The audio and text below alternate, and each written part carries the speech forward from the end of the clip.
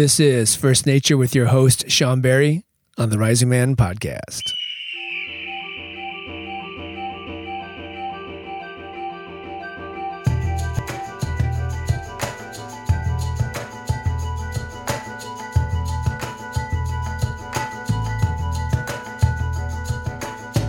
Good day to you, Rising Man family. This is Sean Berry coming at you with another installment of First Nature, your nature connection source for the Rising Man community. And today I'm looking forward to sharing this episode with you.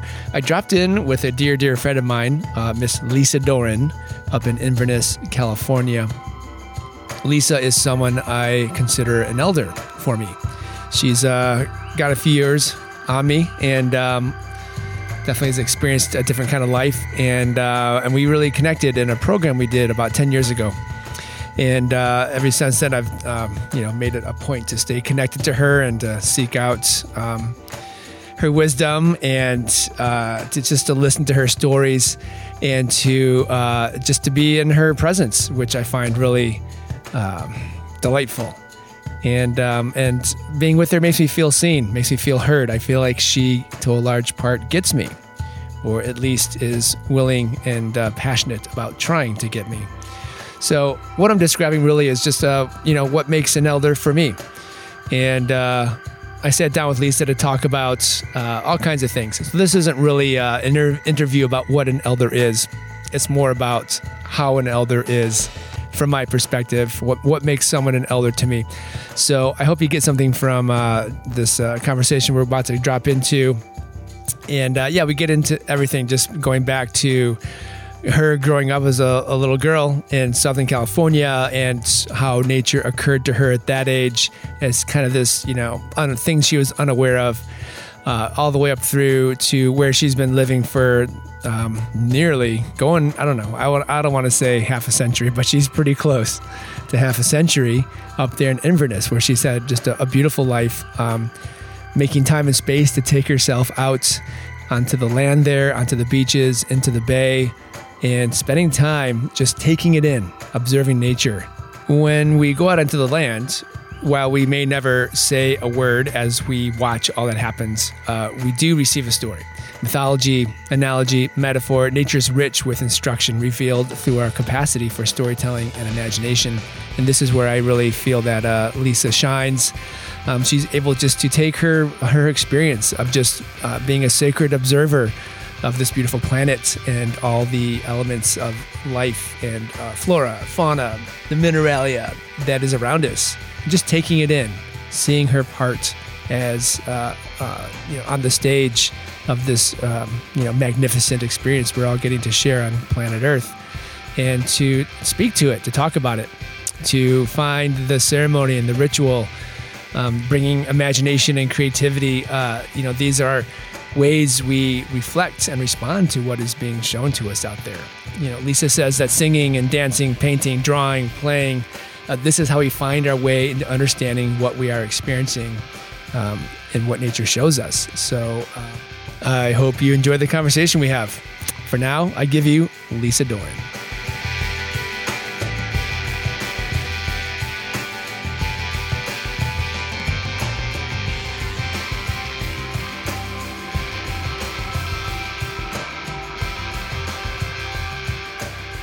I guess I just would love to hear, I know a lot of your story, but I don't really know, when I think about it, I don't really know like how and when did nature become sort of this aspect of life that has been like a strong root for you.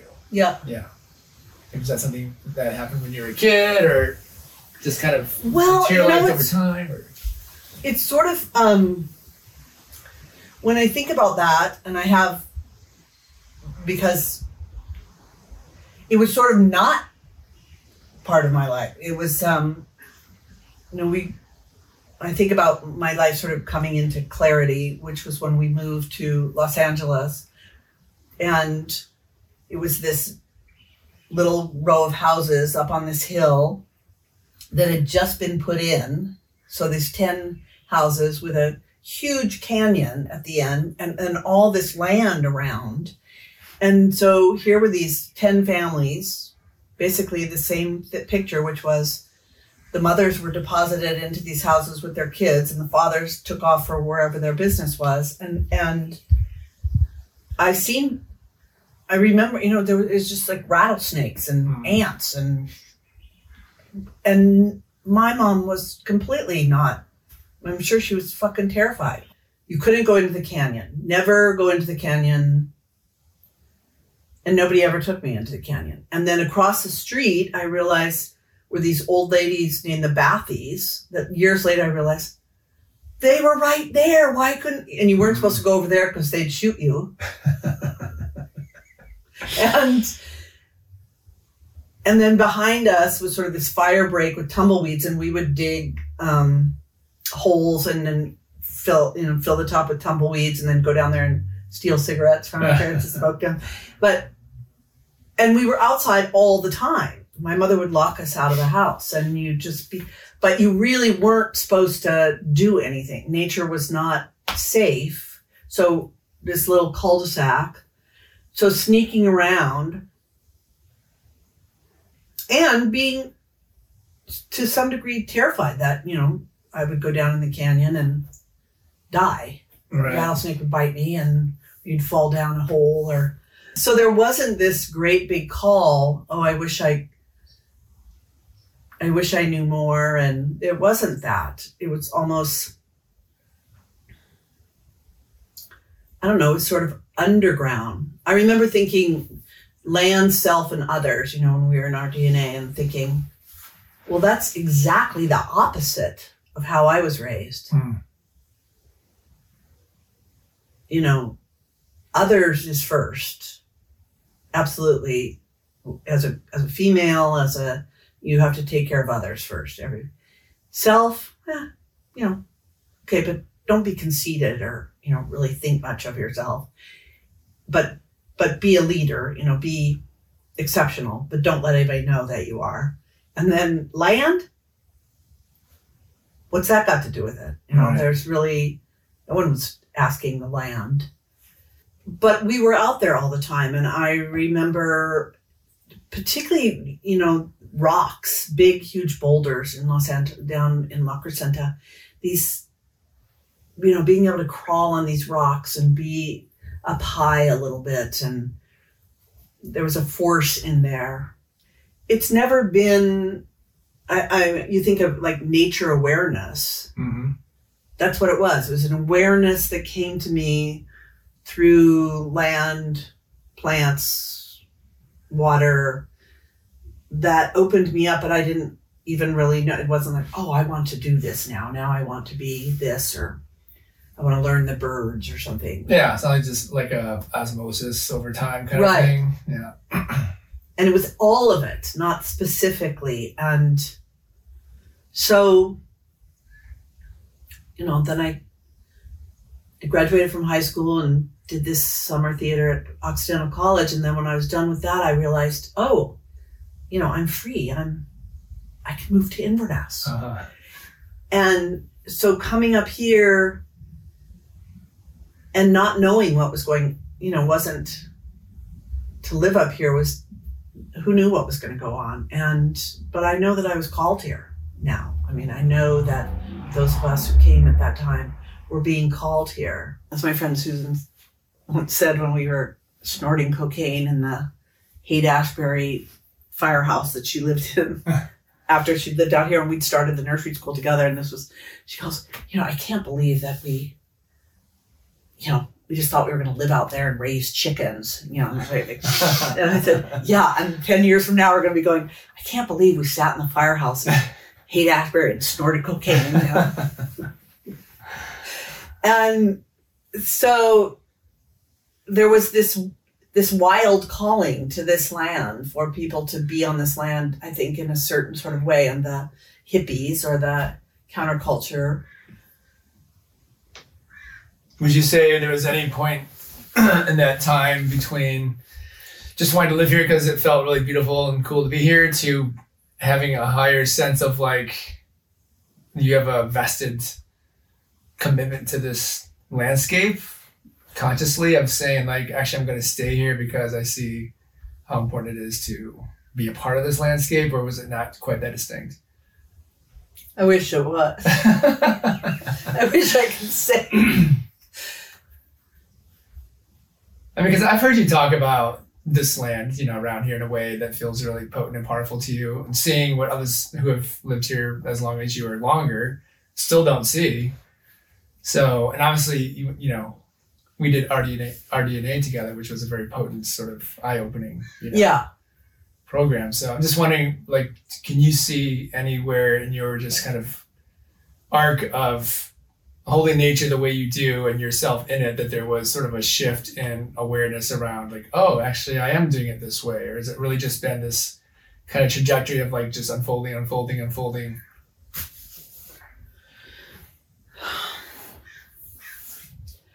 I think it's been more of an unfolding in that way of,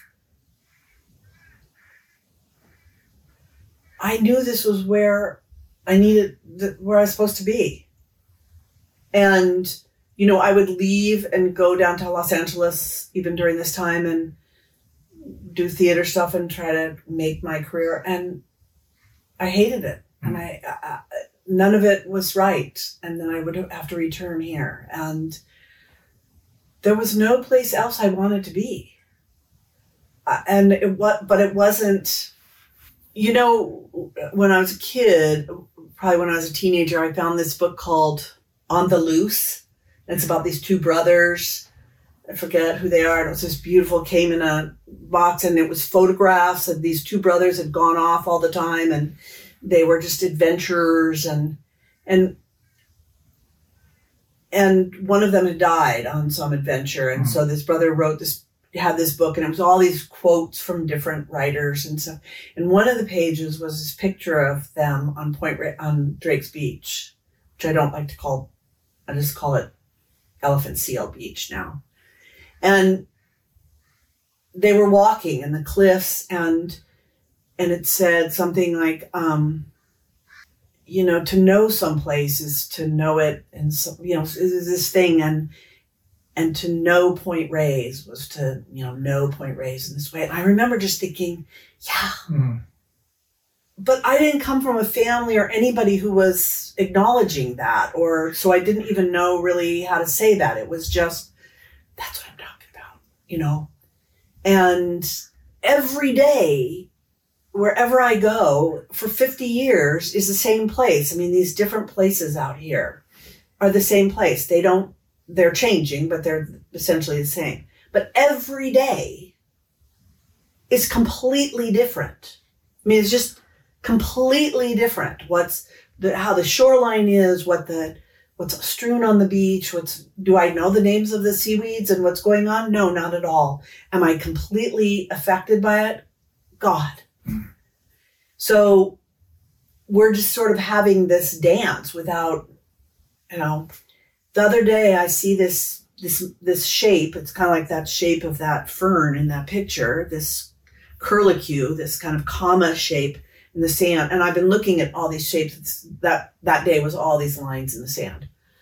But this is kind of big, and I look down at it and I realize there's a sand dollar at the end that's got some sand piled up around it. And I'm thinking, oh my God, did the sand dollar do this? Is the sand dollar moving? In all the 50 years that I've been out, I've never seen a sand dollar moving. And so I sit down and I look at it, and it's just getting light. So the sun's coming, and the little hairs on the top of this live sand dollars compared to just the sort of skeletal ones are sort of trickling. I'm thinking, is that the wind, or is that the sand dollar actually, like, you know, all its little vibrating hair is moving it along? So, you know, it's imperceptible if it's moving or not. So I made a line, you know, a finish line, but it was like where it was back here to see if it moved away from that line. And I sat there for like 45 minutes and watched it move. Wow. I mean, it was so extraordinary. And that's right. And it doesn't make me want to come home and look it up and find out about a sand dollar. I don't care. Right. I got what I wanted. I got what I came for. It's like that beauty and the miraculousness of what's going on is just, I don't know how people live without having that. Yeah, well, I mean, to me, what I hear is like there's a certain kind of willingness to create the time and space to be present or to witness or just to observe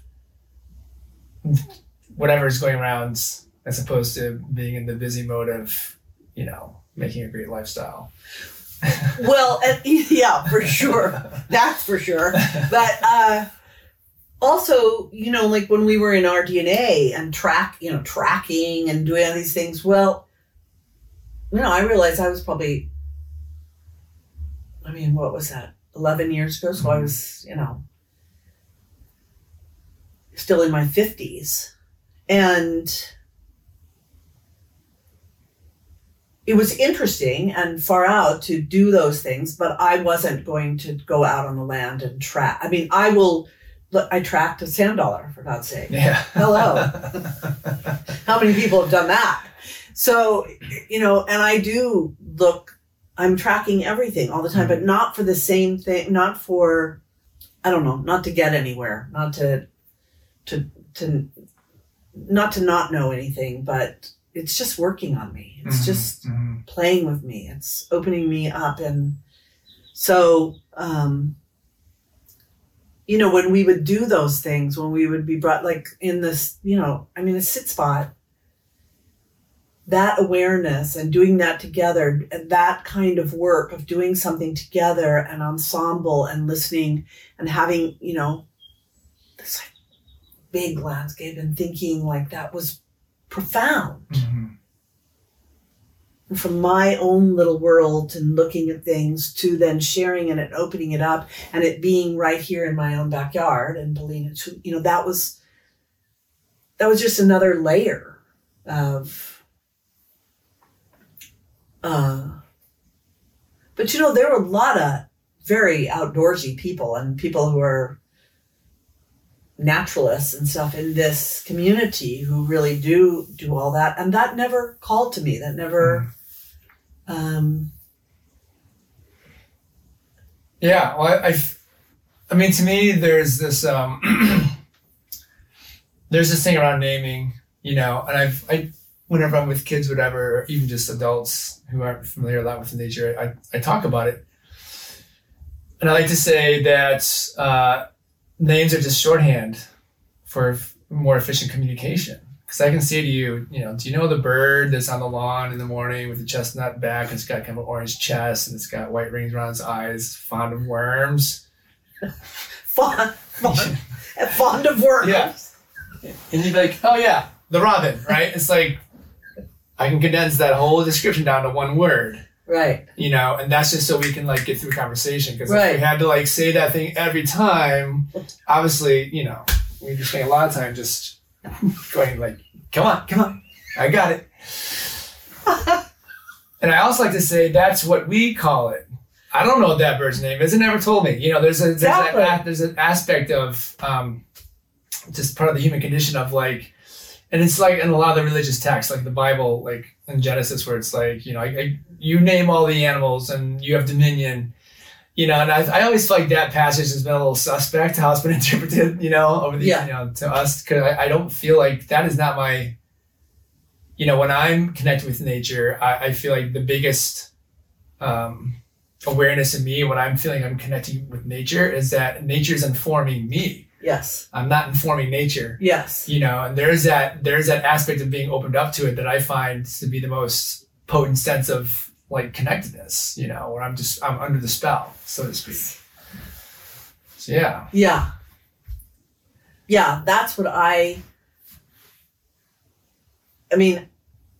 that's what I wanted as a child, but I didn't know how to say that. And there was nobody there to say it to who was saying, do you want to go for a walk in the canyon? Right. Let's all go, so there wasn't even that option, I suppose. Also, Well, yeah, okay. no. Oh, I was gonna say that's one thing I feel like I got from our DNA as well was there was a language that everybody was talking. So it was really easy to be in communication around what we were all experiencing because similar to me, to you, I had a lot of, I was outside a lot as a kid and had a lot of exposure to nature, was very nature oriented, but I never talked to my friend or anybody about it. No one talked about nature. It wasn't like a conversation thing, It was like spray the insects, pick the food out of the garden. Exactly. And that was pretty much it, Kill the rattlesnakes, kill the ants. Yeah. You don't want them in your house. You don't want spiders and things. Yeah. Yeah, all that stuff. So I think that was one of the sort of biggest, again, just we're communicative creatures, right? So just getting into a context where people were describing nature in all these different ways. It was the prominent topic of our entire time in that program was we're here to talk about nature, and all the ways that we converse about it was really, I found to be really informing to just recognizing my own journey with nature to that point. And the emotions that it brings up, like I was saying, that's the part. It's not just naming, it's the same thing like you're talking about a robin. The birds that I know the names of, specific crows, blue jays, the recognizable robins, are sort of dismissed because we have a name for them, and then I don't look at them in the same way. The exotic ones so this quality of naming and counting and having some association with them rather than really paying attention. It's all new. Every day is new. And that kind of sensual, emotional, that's what happened to me, was that it was an emotional sensing, expanding my world from being a human being and managing and finding your way as a human being in this human being world was like, it's the same thing of wanting as a child growing up in Los Angeles, wanting to be in a secret garden, wanting to be in a luscious, rose-filled hedge, this thing of, again, some kind of sensual thing that I didn't have at my disposal, didn't have access to. And so,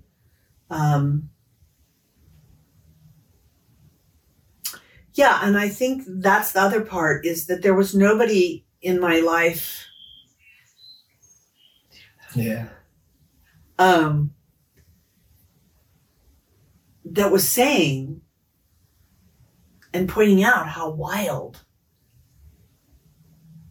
and wonderful the world was.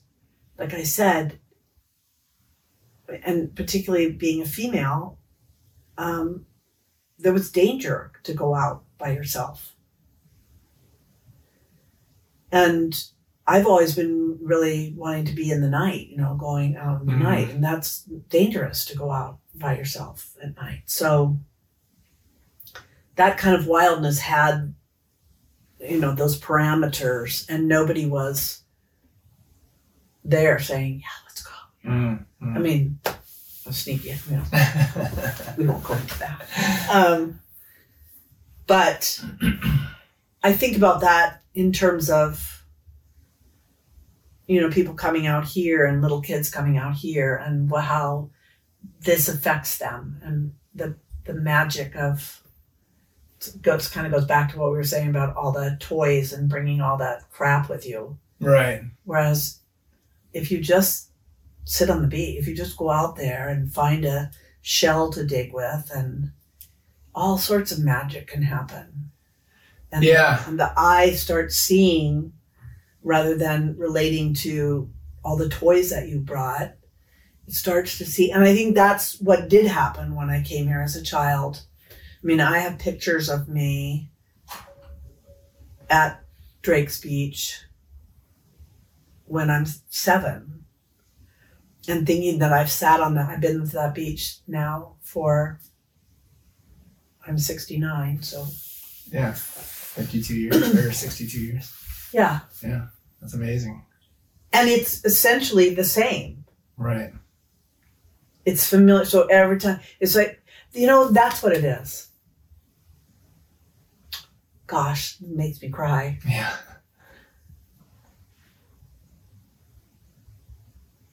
This is my love, This is unconditional love, both ways. There's no,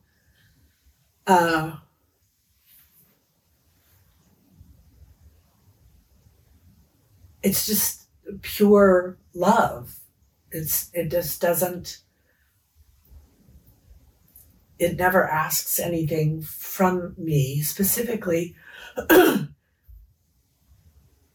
but it has taught me, wow, it's like, it expects something from me now. When I go out to the shore, we're in relay. There's call and response. Yeah. It's not, and that is my highest self. Is what that is it has shown me my highest self, and the same way, and I'm always at my highest self. In a certain sense, it never says, gee, you could have done a little better that time, and the same thing with me. And, swimming in Tamales Bay, going into the bay every day, that same kind of thing. There's never this feeling like, oh, gosh, I wish that, I wish the tide was higher. Or I wish, it's sort of like, oh God, we're going to have to walk out all the way through the eelgrass. Oh God, and then, 2 years later thinking, remember that day when we were out here and this happened and that happened, and you have this reference, and every time it is mind blowing that it's, how can this be? How can this beauty be? And just stay there and stay,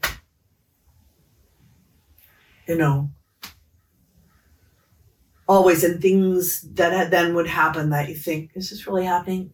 Every day going down late in the evening and swimming and then calling out for the kingfisher, and there they come. You think, did that? Oh, wait. Maybe,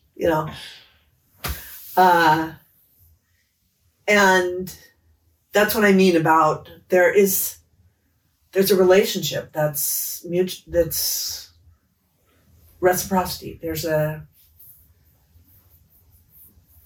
way that I expect myself to be because of what I've been given, and it's great to be that way. It's great to be.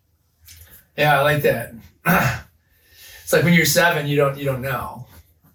You're just there and you're just doing your thing. But over time, you start to reflect on your experience when you're in those spaces, how you think, how you feel, starting to know every nook and cranny of the ridge line on the cliff, or just the shape of the bay and the sand, all that. And it does become like this, almost like a living book. Yeah. Of which you're in it. You're in that story because you're down there so much. And things like on the shore, there's these huge rocks. There's these huge rock things that are sometimes completely visible and standing up, and you have to crawl over them. And 2 weeks later, they're gone. There's no trace. Right. I mean, it's pretty extraordinary to me to have come from the family that I came from and the people and thinking about this, and to be so in love with a place and know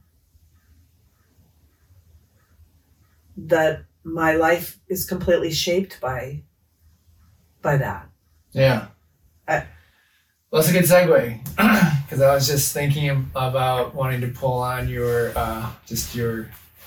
writing sensibilities and your love of mythology and story, and seeing if there's a there's an allegory or a analogy in there about just that very thing. Thinking about your start, where your roots, your family culture, and then how you became, the proverbial black sheep, but what an extraordinary meadow you're in.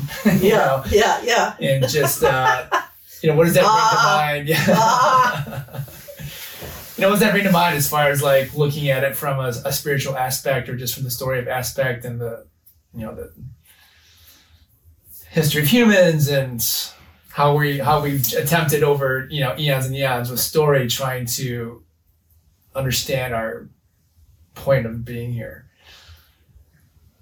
Gosh, I mean, so much comes to me when I'm thinking, when you're saying that about,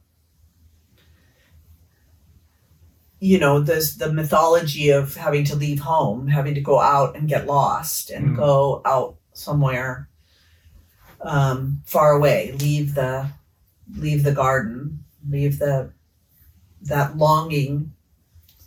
I mean, I think about when Martin Shaw first told the story about the third wild daughter, Valamon, and the third wild daughter, and her living in this castle and having everything she ever wanted, and then seeing outside the garden walls, and seeing this thing, and seeing this bear who's playing with a golden wreath, and how much she wants that, and it's outside, and then she goes out and tries to buy the wreath from him. I'll give you all my jewels, and he says, I'm a bear, why would I want your jewels? And I'll give you, I don't know what else she says, but he's like, I'm a bear. And then, I'm not always very good at remembering all this and probably making it up, but he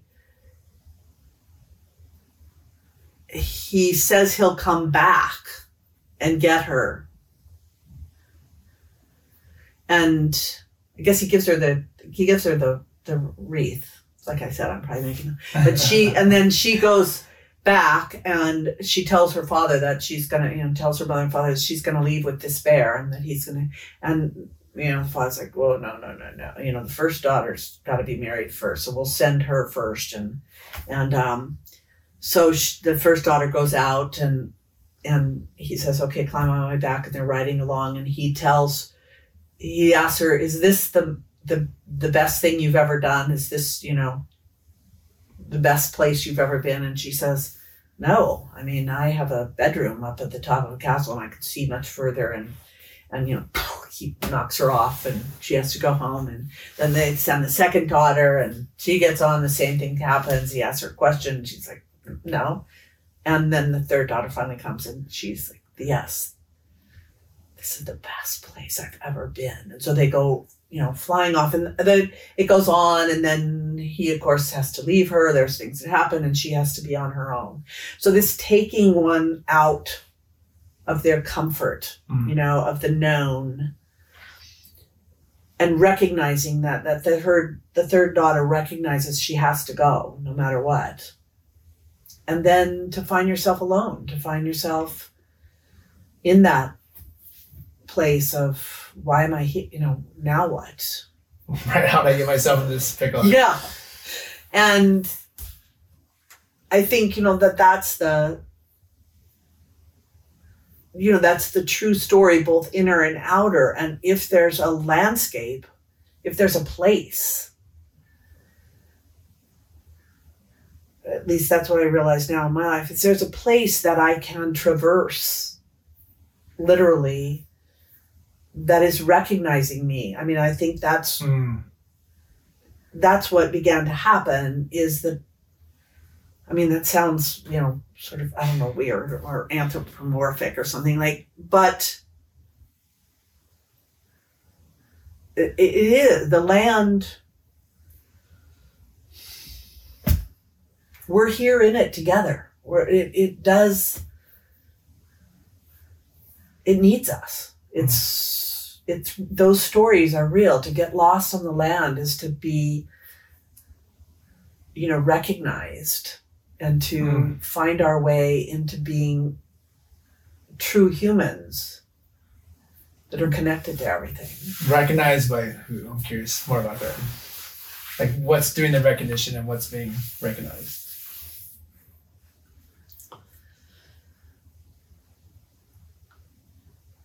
Well, it's sort of like what we were saying before, spirit, our true nature, not,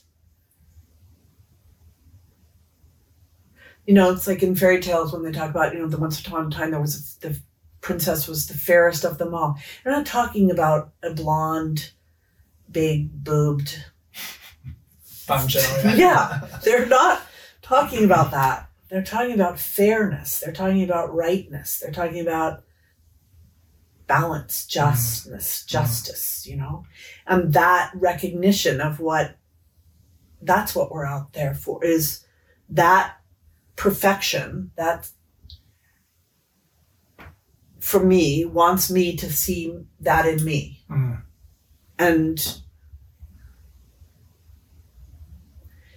And when I see that, which I can't not see, it's just so, that is a reflection of me. So that understanding that there is no separation, that the expectation of myself to behave in like that, with that kind of understanding, I too am a spiritual being. Each blade of grass, every single leaf on those trees is a spiritual being. Not just the tree and the story we make up about the tree, but every single drop of rain. I mean, can we live in that magnitude, in that magnificence? And of course, it's like, well, yeah, good luck. But the trying and that's what I mean about the recognition. So going out there to be seen so that I can hold my place, so that I can, be reminded of this. Yeah. Well, I want to go back a half step to when you were talking about, I can't remember how you said it, but going out there to that beach. And it was, I don't know if this is exactly what you said, but you said something to the effect of, like, you helped make that place. I forget how you said it, but like, you're an integral part of that place because you've been going there for so long. And then you kind of shied away from it. But I thought, well, no, there really would be, I think there's some science to that even, because you think about the way that whole beach was formed, right? That just the way the landscape is and the way the waves come up on it every day and the way the sand runs in off and on it and whatever's coming off the cliffs and the animals that come up and do their thing, like that has made that place the way it is. And you have a presence there too. Even if it's like 0.0001% of an impact, like you've had an impact. Like you're, just going there every day, there's a wavelength of recognition just because the air is bouncing off of your body as opposed to having no obstacle to the shore or the sun's reflecting off, whatever. Yeah. Like, there's this presence that I do feel like on a just a molecular level. Yeah. It's like, oh, she's here. Like, places everyone, like, we got to put a show on here. She's got to see herself. And it's our job to make sure that happens, and which I feel like, metaphorically speaking, to me, that's a place where I too, that's how I like to think about when I go out into nature alone, that, I'm the most esteemed guest, like everything that I see, every bird that flies that I hear, or squirrel or lizard that scrambles or cool rock I see, or whatever it is, poison oak that I go through and without knowing, that's all a production for me to feel a part of, it's an invitation of like, hey, look at all we're showing you and doing for you, because you're the only one here right now. And it's not like you're here with 1,000 people and we're doing this for a big crowd. It's like, we're doing this, like this whole, whatever I can take in that moment, it's for me. you know? Yeah. And my role is to go like, oh my God, look at you. You know, just reflect it back of like, this is amazing. I'm amazing. You're blah, blah, blah, blah. You know, like, and I feel like as much as I've gotten way more comfortable with it now, but there was a long period where I'd be like taking in a beautiful sunset or a great walk at dusk or just seeing something amazing by myself dozens of times and just being like, oh, wouldn't it be great if there was someone here to have that moment with me? But then I realized over time that no, actually it wouldn't be great. It would suck. Because then it wouldn't just be for me, you know? There's something I really appreciate now about like when it's just me and I get to take that all in for myself, there's something that feels like vulnerable and special and unique and blessed and mundane and all of it. It's like there's that moment of just like, well, of course that just happens. I'm just another piece of nature looking at itself, watching all this, you know, I just happen to be one of those pieces of nature that actually chose to like pay attention, you know, in this moment. Or put myself in a location to see what's going on all the time. And I don't know what to attribute that to. Like what inspires me or motivates me to go put myself in those places. You know, like, I don't know. It's just what I like to do. It's not like I read a book or someone told me. It's just sort of like, I like to do it, you know? And so, yeah, I just feel like there's, and then I feel like, wow, what if everybody, you know, you think about how crazy the world is out there, kind of clicking out to the bigger picture of modernity and technology and globalism and just all the stuff that humans are up to, and thinking like, for me, like if I could just get Putin out for a desert sunset one day, yeah, you know, it would change his life, you know, and therefore change the world. And that's really what I feel like everybody needs to, and I kind of feel like, you know, I'm just going to extrapolate all this. Climate change, I do feel like is that that gentle wake up alarm bell that's slowly turning into a evacuate klaxon. You know, there's like a window that we're in right now that I feel like is the opportunity. It's like if ever at a time there was a global awareness of nature, it's now. And it's a terrifying one, but everyone's aware of it. Everyone's aware, for the most part, that nature is a huge part of our life. It's just not the best story to introduce them to it with. But at least they're aware. Right. You don't want to have to come in with alarma de incendio. You know, you want to come in with a big bouquet of flowers or, you know, and say, or a packet of seeds. Mm-hmm. And, you know, can you imagine this? And you start having that us be touched. I mean, that's sort of what we're talking about is that's how I know this place called me, because no human being was saying no human was saying, yeah, you should go there, or this, you should have this funky little life out in the middle of nowhere. And so that call and response, where we're at this point, I mean, it's sort of like that thing I wrote about the secret life of human. I want to write a book about the secret life of humans, because hello, you know, this is not a secret. This fundamental, we're all in this together, is not a secret. It's no longer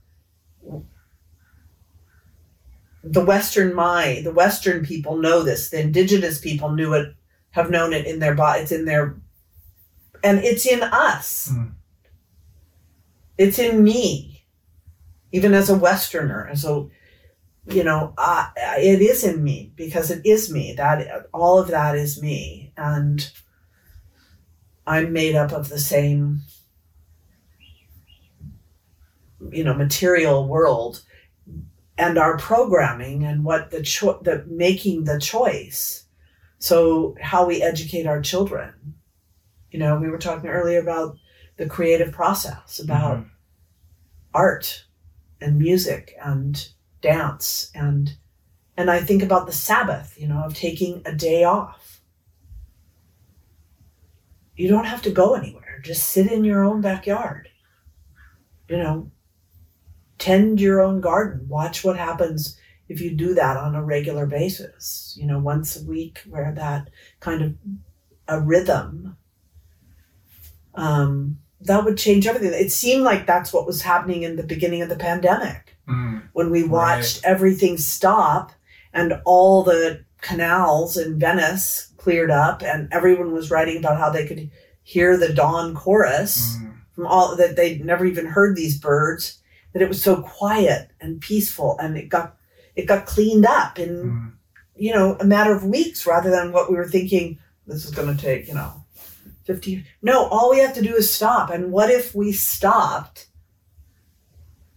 once a week? What if there was this kind of thing, or turned off the lights, don't use any electricity? And then that's what the old Sabbath was. You didn't work. What? Well, why would you want to work all the time? What do they say? If work was so great, then the rich people would do it, And then we've been fed this bill of goods. It's working, and so that you can have, I don't know. For me, just more crap. It doesn't make sense. So that nature awareness, that ability that we got to go and practice this, to play and to practice, and was edgy. It was uncomfortable a lot at the time to be out in the elements all the time in the rain. It wasn't glamping by any stretch of the imagination, but that edginess, we all got to go home too at some point. So that's the thing, is that same thing we were talking about in mythology, in the story.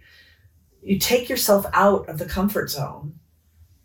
You risk everything for a period of time to find out, what you haven't looked at yet.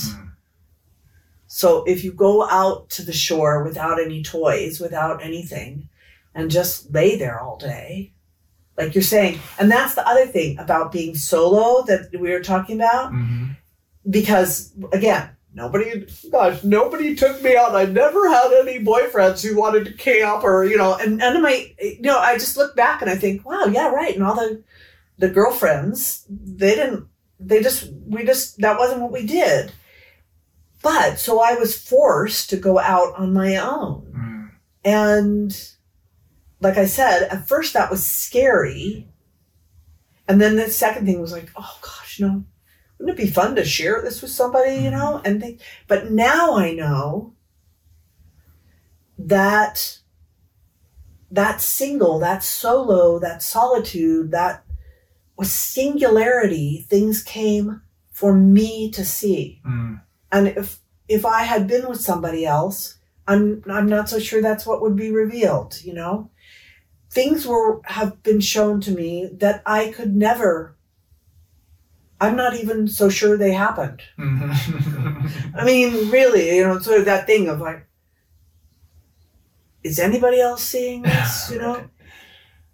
That is really meant to go into a spiritual dimension. It's not about marking my card and, Right.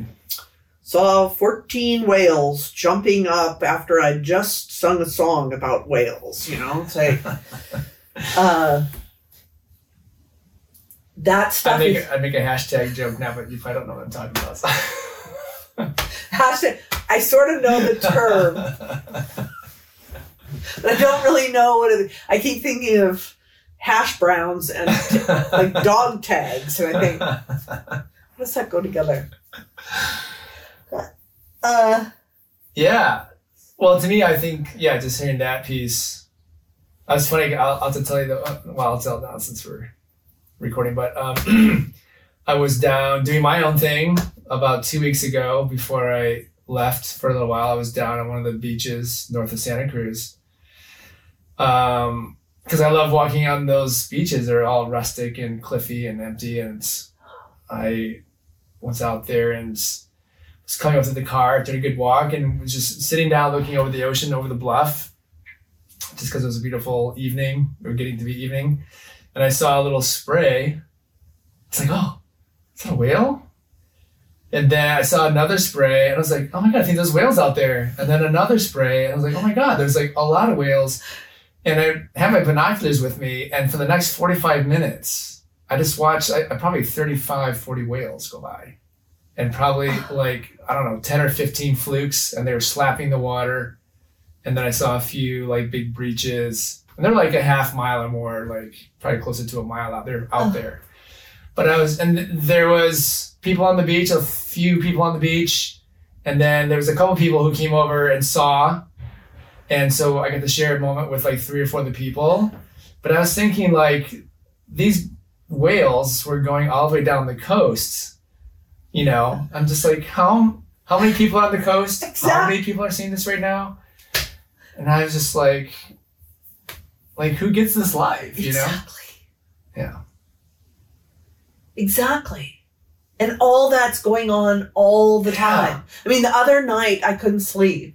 I mean, I woke up, and all of a sudden I realized the owls probably woke me up. This owl was doing, and I could tell it was over by the creek. It was on that side, and it was making this sort of monkey sound. Ooh, ooh, ooh, ooh, ooh, ooh. And I thought, get it up. And then from over here, this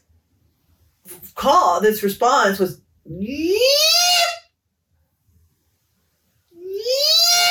like this, and then oh, oh, oh, oh, oh. It was like I don't know, was it devastating? Then this sound back, and that went on for the longest time.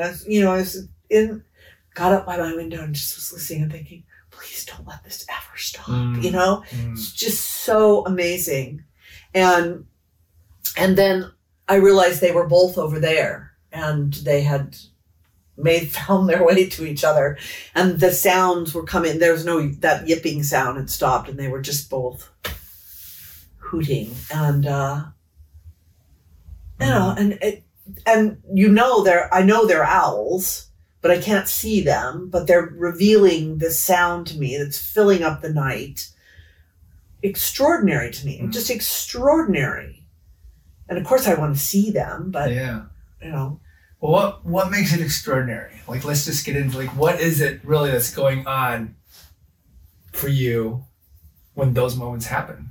Well, I mean, I guess part of it is sort of mythical, you know, that here's an animal revealing itself in the middle of the night that I know is an owl. So I have a picture of this being, and then and already I have sort of a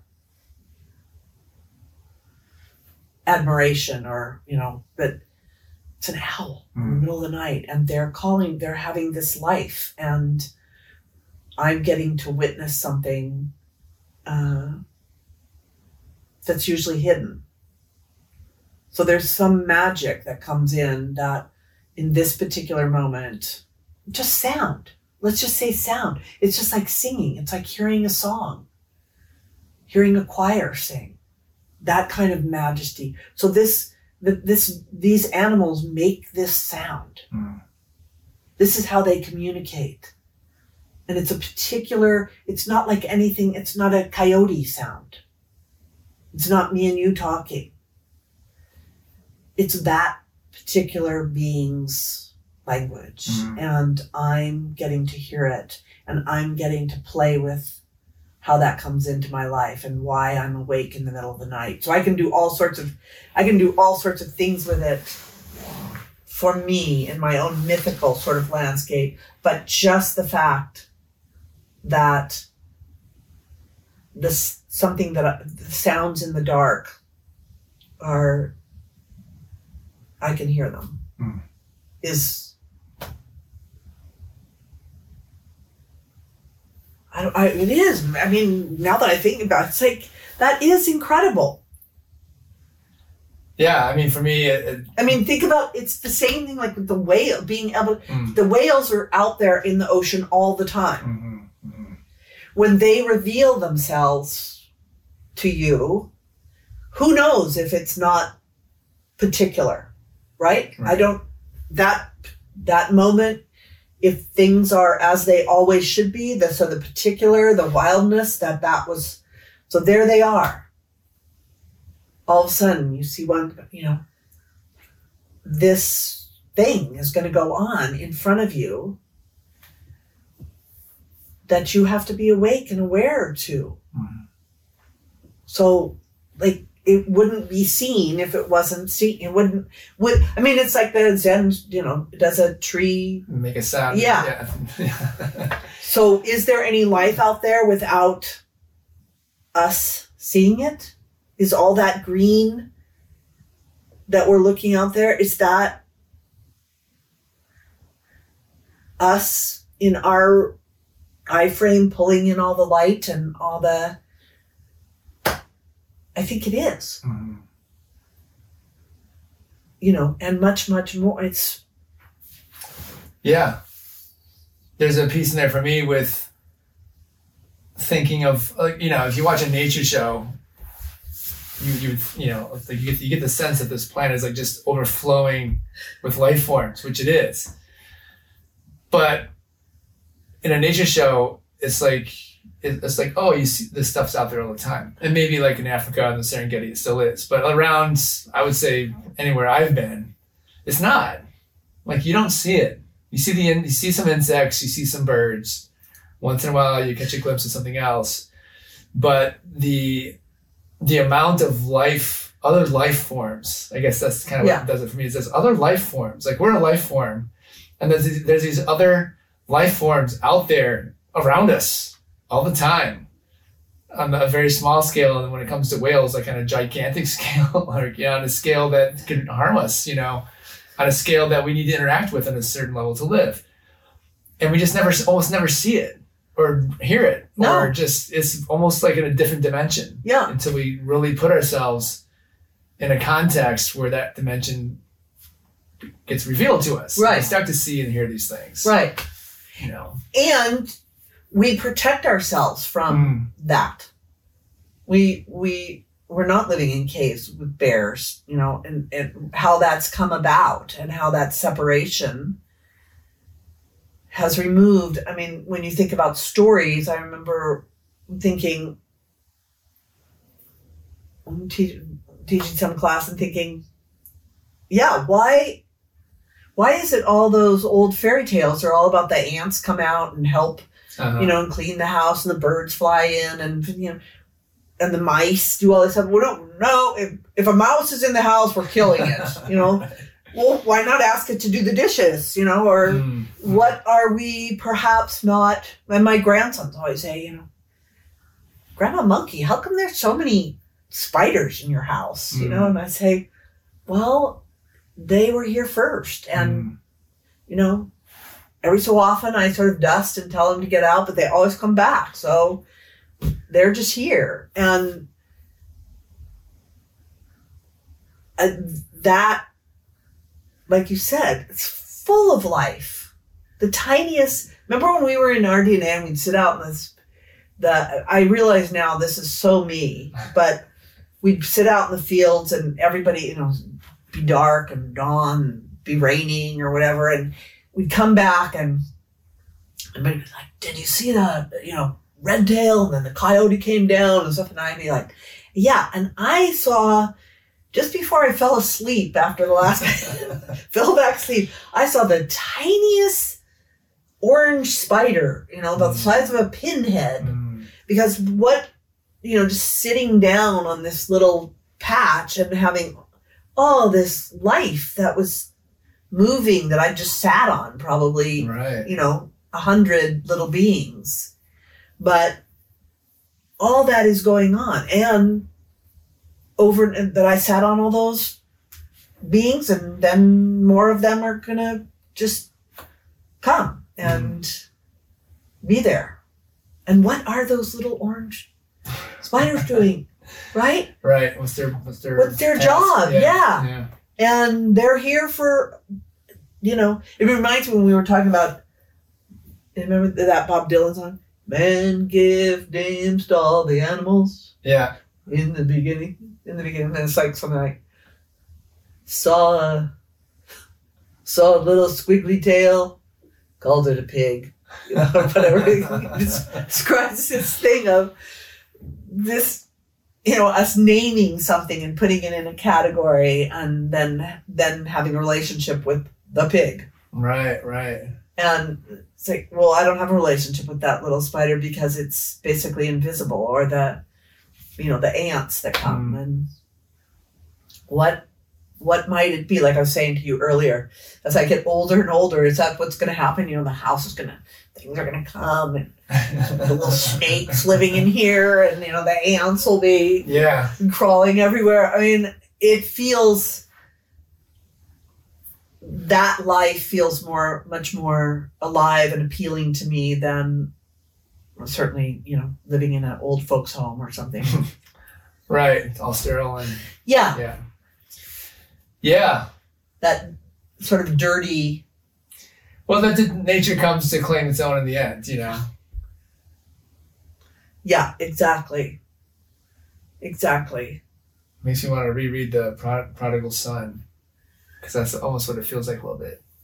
Really? Yeah, I actually had a thought about that story the other day, because I was thinking, like, at least in my upbringing, whenever I heard that story, it was all about the celebration that this wayward son had returned. Right.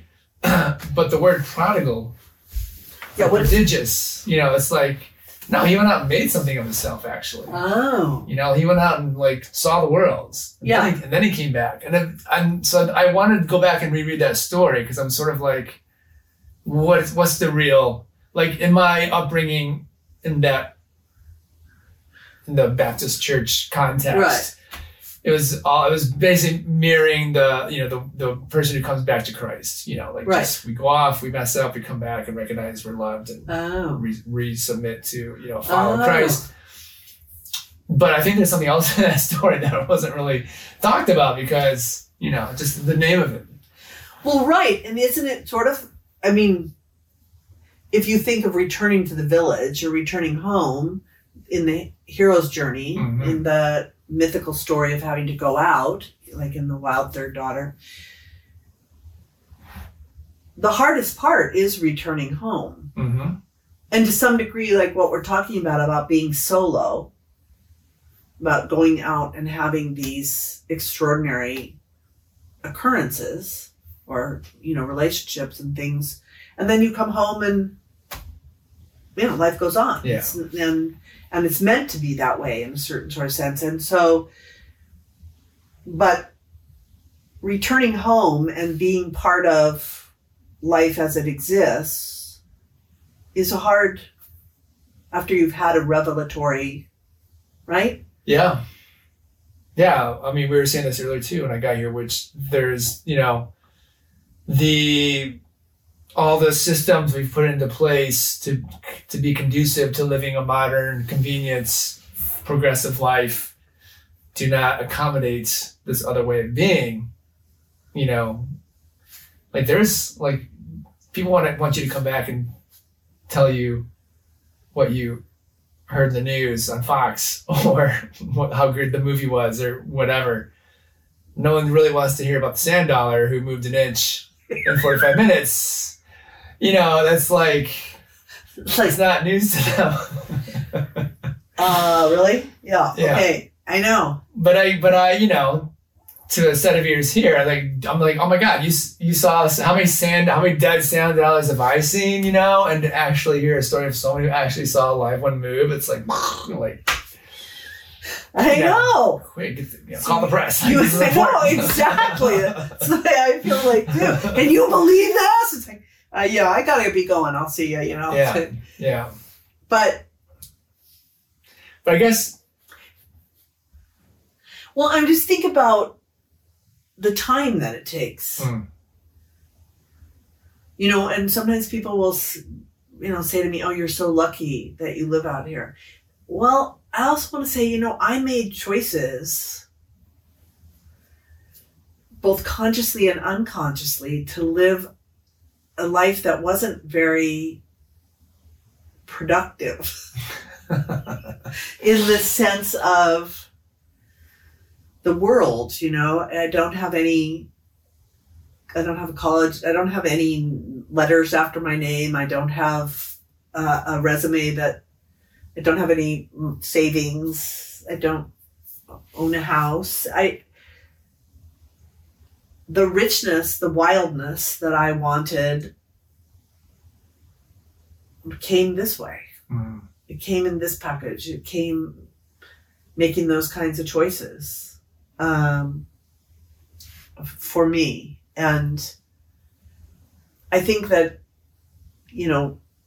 one of the things about this work that I did with women on the land with Story and called the Wedding Dress Project was this thought came to me. I mean, it was all around the material world, and did it matter that, in the case of the wedding dress, it came to me, did it matter that you wore a garment on the one day that you took, that most human beings only take one sacred vow, unless they take a religious sacred vow of marriage.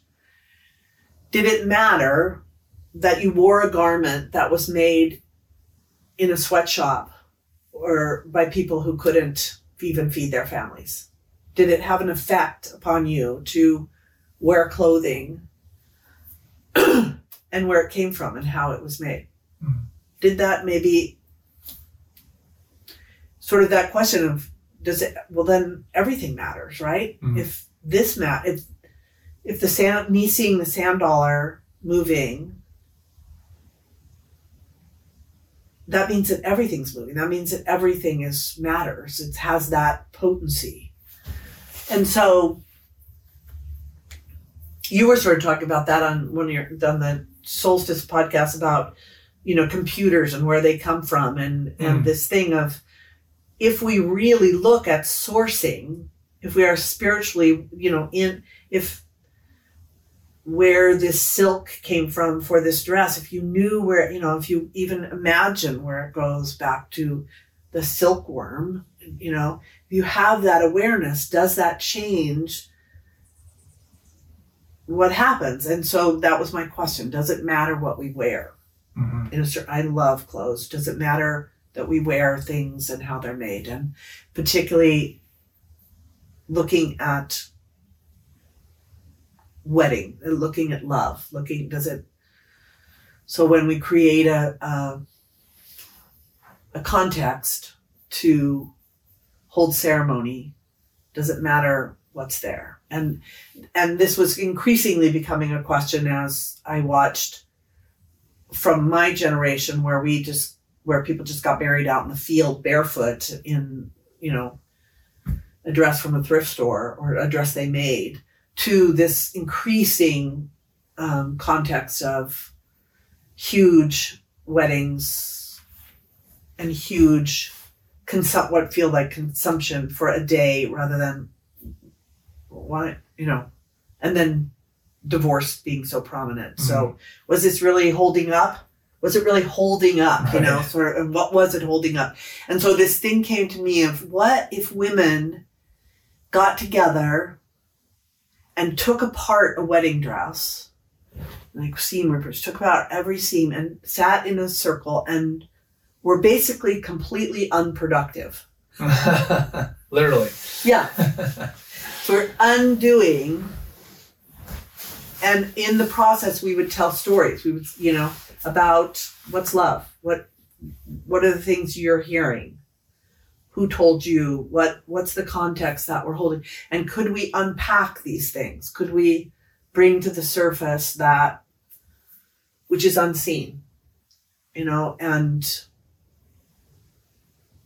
then what would be the reforming? What would we come up with? Just asking those questions, not that anything's wrong, but sort it out in a certain sense to me, because what I could see in terms of sacred practices and sacred vows that humans it wasn't holding up very well. Mm-hmm. So yeah, don't go to church, don't be a Catholic, but what are you?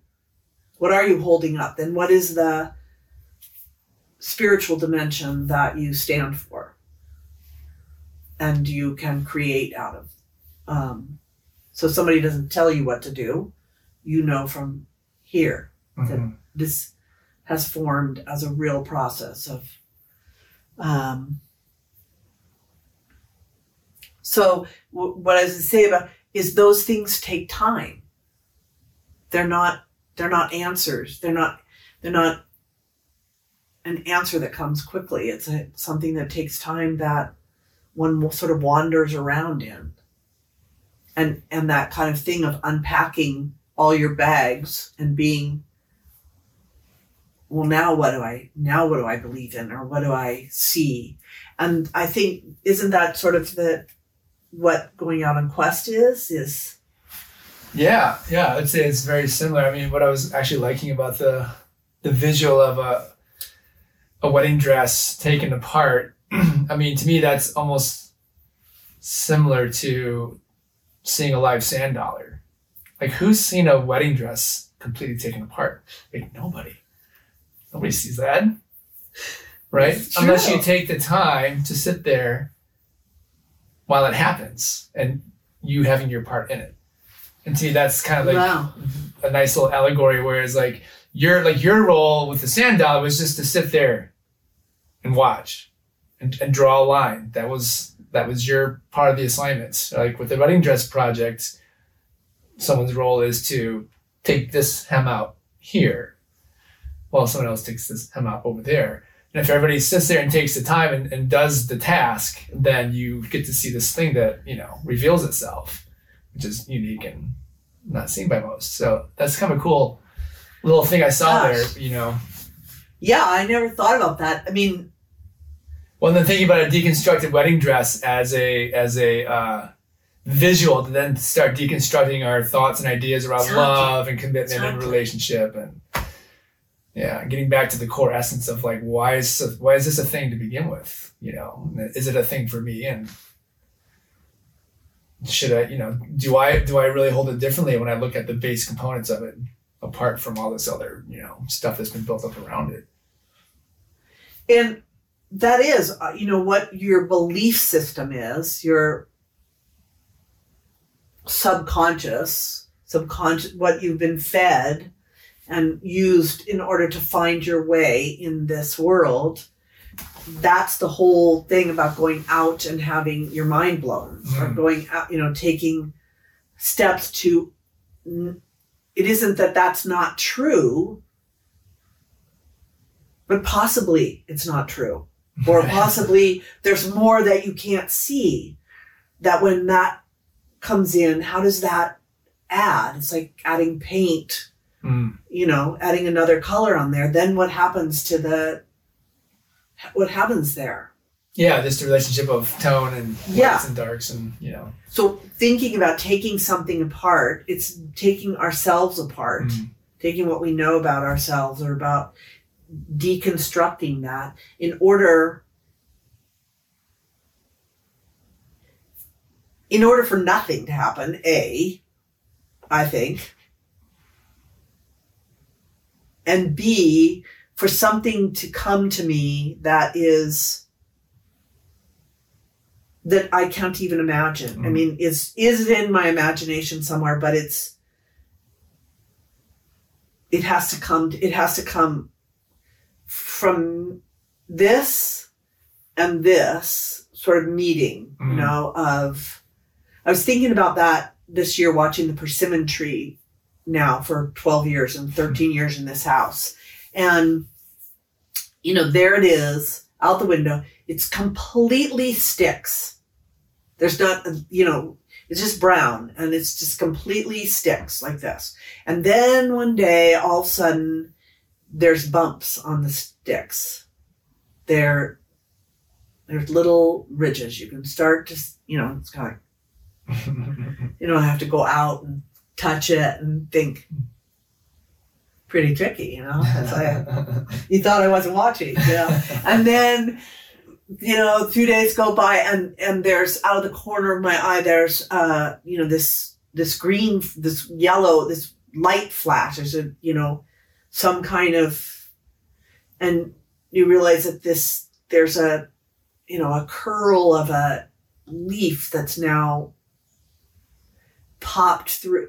I mean, and then you go out and you feel the leaf comes out. The leaf is like paper, right? And it has pushed its way through this hard wood. It's unbelievable. Yeah, it is. And what begins this thing that keeps just revealing itself over and over again to me, which is the whole cosmos.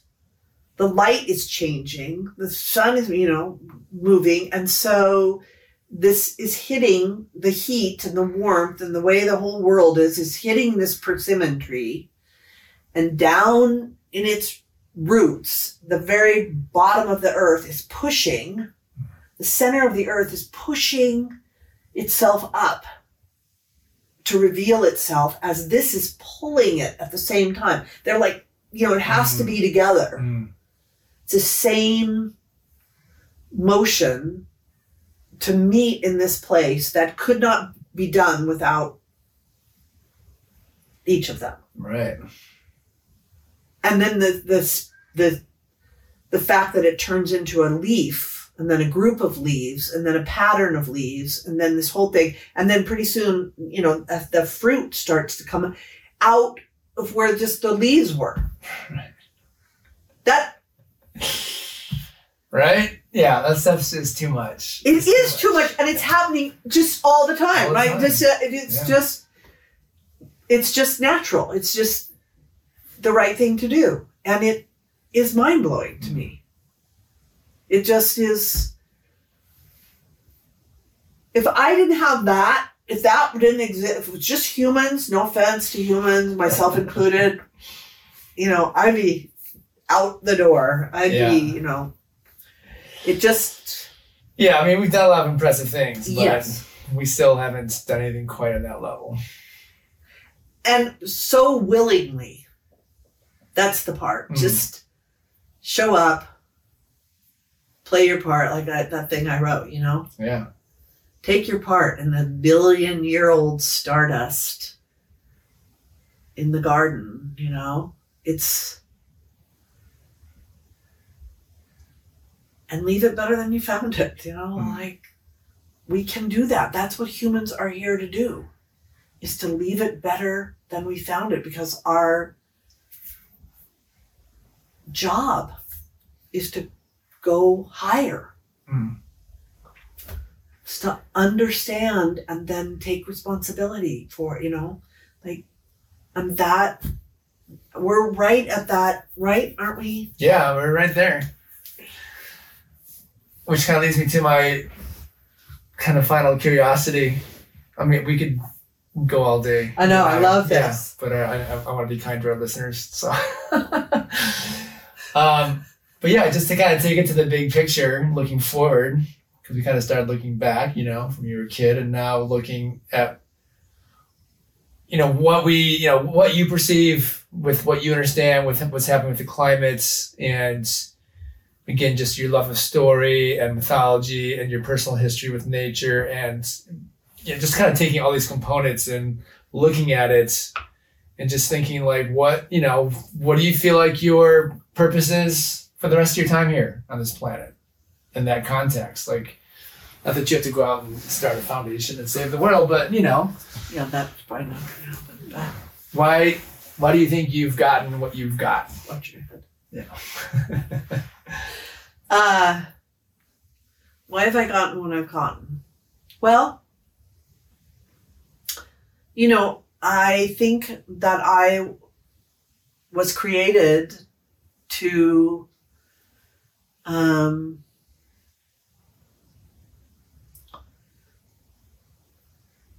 bring, let's see, I don't exactly know how to say this. I think that what I understand about myself now is that my job is an artist. My job is, that's my gift. It's my mission. And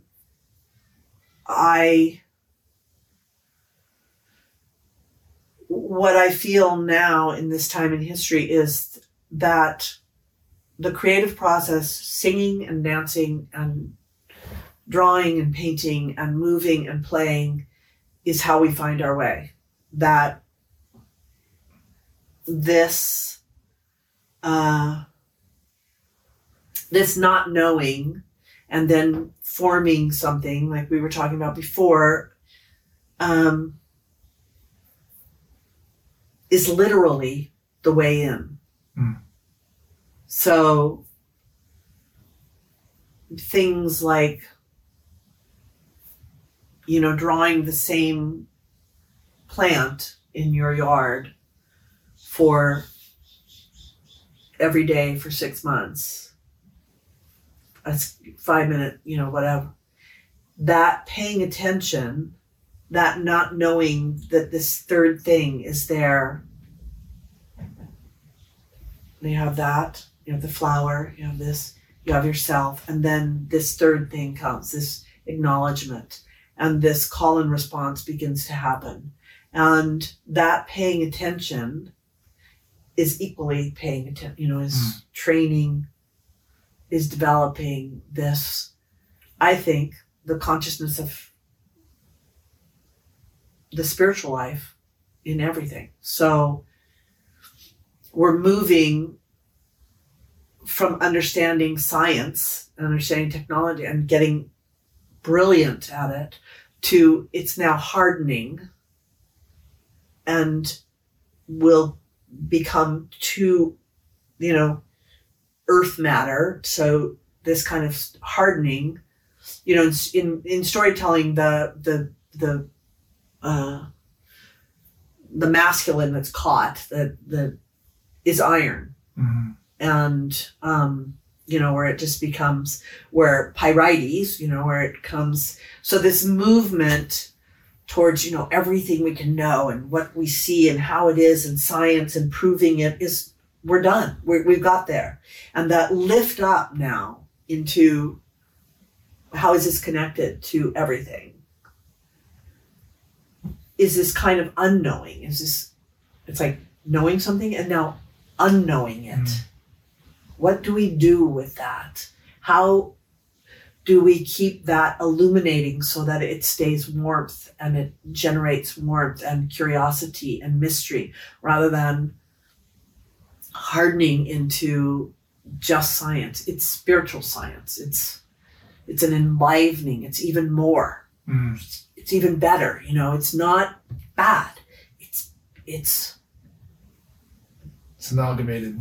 Yeah.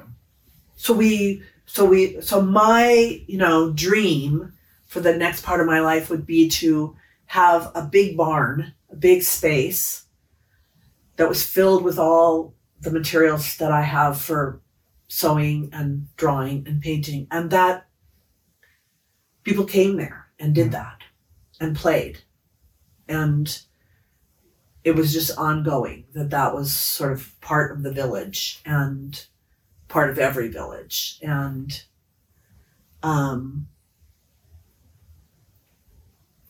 I know that's true. I know that playing, all that, when I worked with teenagers, when I worked with kids in drama, we're all terrified of revealing ourselves.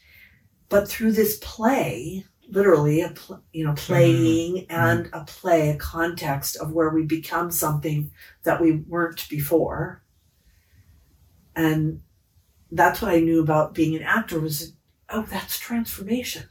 I got to become somebody for a period of time to understand their thinking and what they are. So I walked around in somebody else's shoes. Well, isn't that what we need to do with each other? To hear each other's stories, to cross thresholds, to play with each other. And find out the third thing, what do we make of this? That's what seems, and it seems really easy to me. It seems,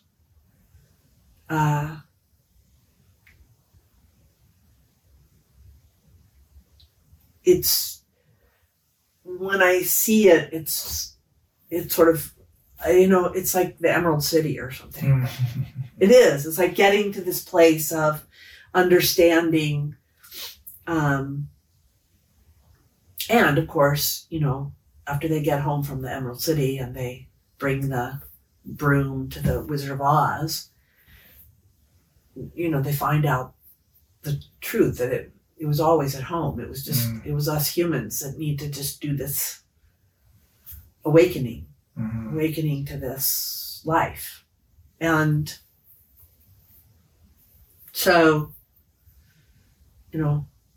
I want a big barn where we all could live, sort of thing.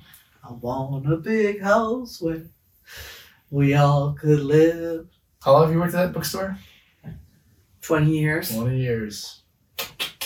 Yeah. And man, I'm telling you, the transformation of what I've gone through of working at the bookstore, from it being the middle of town and this place that became a destination that I didn't want that to happen, to I have literally conversations on Sundays that I think are in the angelic realm. I'm not sure these people are really, I never see them again, and things happen that are.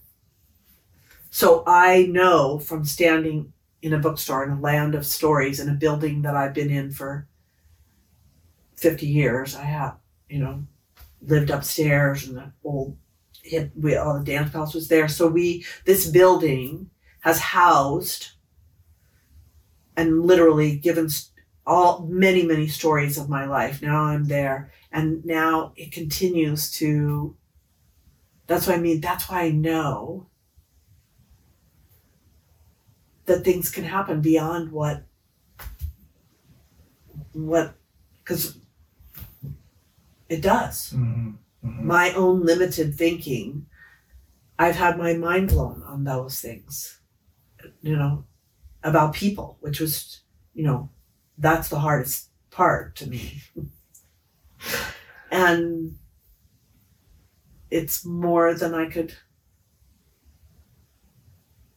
And I think because there's something between us. There's the divine. There's this other that's us that we're waiting to make happen together. The union, the sacred marriage thing, And that's why I was going back to what I was saying about realizing the land is my love. The land has taught me about love.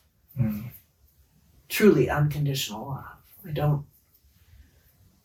I'm not sure I have that with humans yet. Well, I think starting with the land is ideal because, we all come from the land.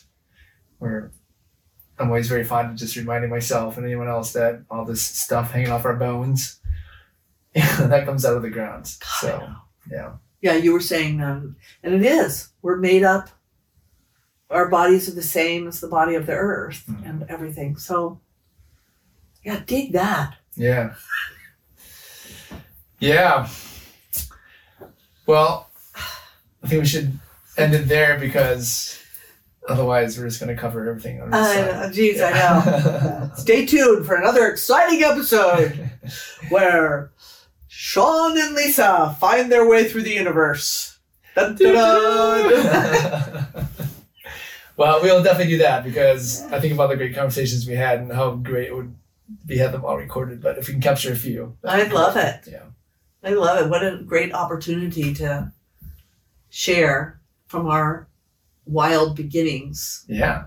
And I think about it, we'll just end on this, that I think about you often, even today when I was waiting for you, that day when I was having a hard time at the bookstore, and I wrote to you and I said, I don't think I can stand these people and what to do. And you said, look out, look further, look up, look for the birds, and even just in my window, just looking out. And today I was waiting for you, and this little bird, I could tell, was just flitting around, and I thought, yeah, come closer. You know, come closer so I can see you. And how still can I get? So how can I get out of my own way, you know, and see all that's there? Thank you for that. Yeah.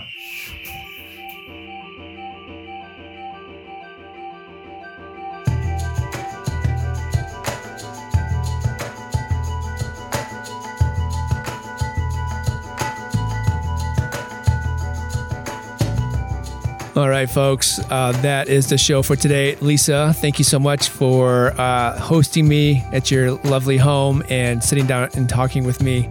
Always a pleasure. It's something I've enjoyed doing for, over a decade now, and I will continue enjoy doing that. We'll do it again real soon. And for the listening audience, thanks again for tuning in. Do you have an elder in your life? Do you actually understand fully the potential of what an elder can bring to one's life?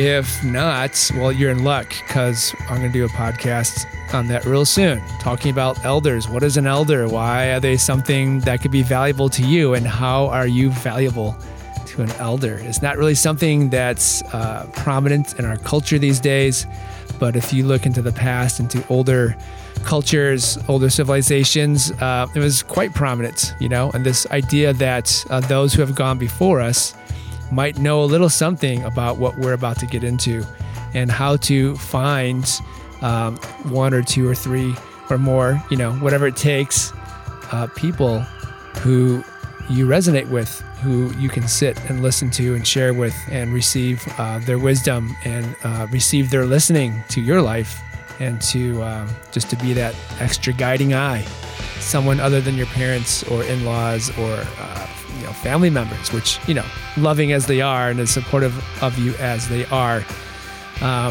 they're a little bit bound to protecting you and trying to look out for you in a certain way, because, hey, they're family, they can't help it. But getting that outside elder can be really instructive and instrumental in helping you see your blind spots and giving you that extra sort of unique support you might need coming from an outside opinion. In the meantime, as I always say, check out risingman.org. I'm telling you, there's programs in there that will straight up change your life. Straight up. That's why I'm here. They've changed my life. Men's work, quote unquote, has changed my life. And basically that just means putting myself in a context and circle of men that is safe, vulnerable, open, supportive, and willing to grapple with life through the male experience the way that we all have to, in a constructive way that we can all learn from. So there's a variety of programs in there. There's something for everybody, even if you're just someone, you know, young man who's just getting out in the world on their own, all the way up through fathers with families and kids. There's a room for you too to sit and listen and to share experience with other men going through that too. risingman.org. Until then, I will see you next time. I am Sean Barry, your host for First Nature, and find out more about who you are inside by getting outside.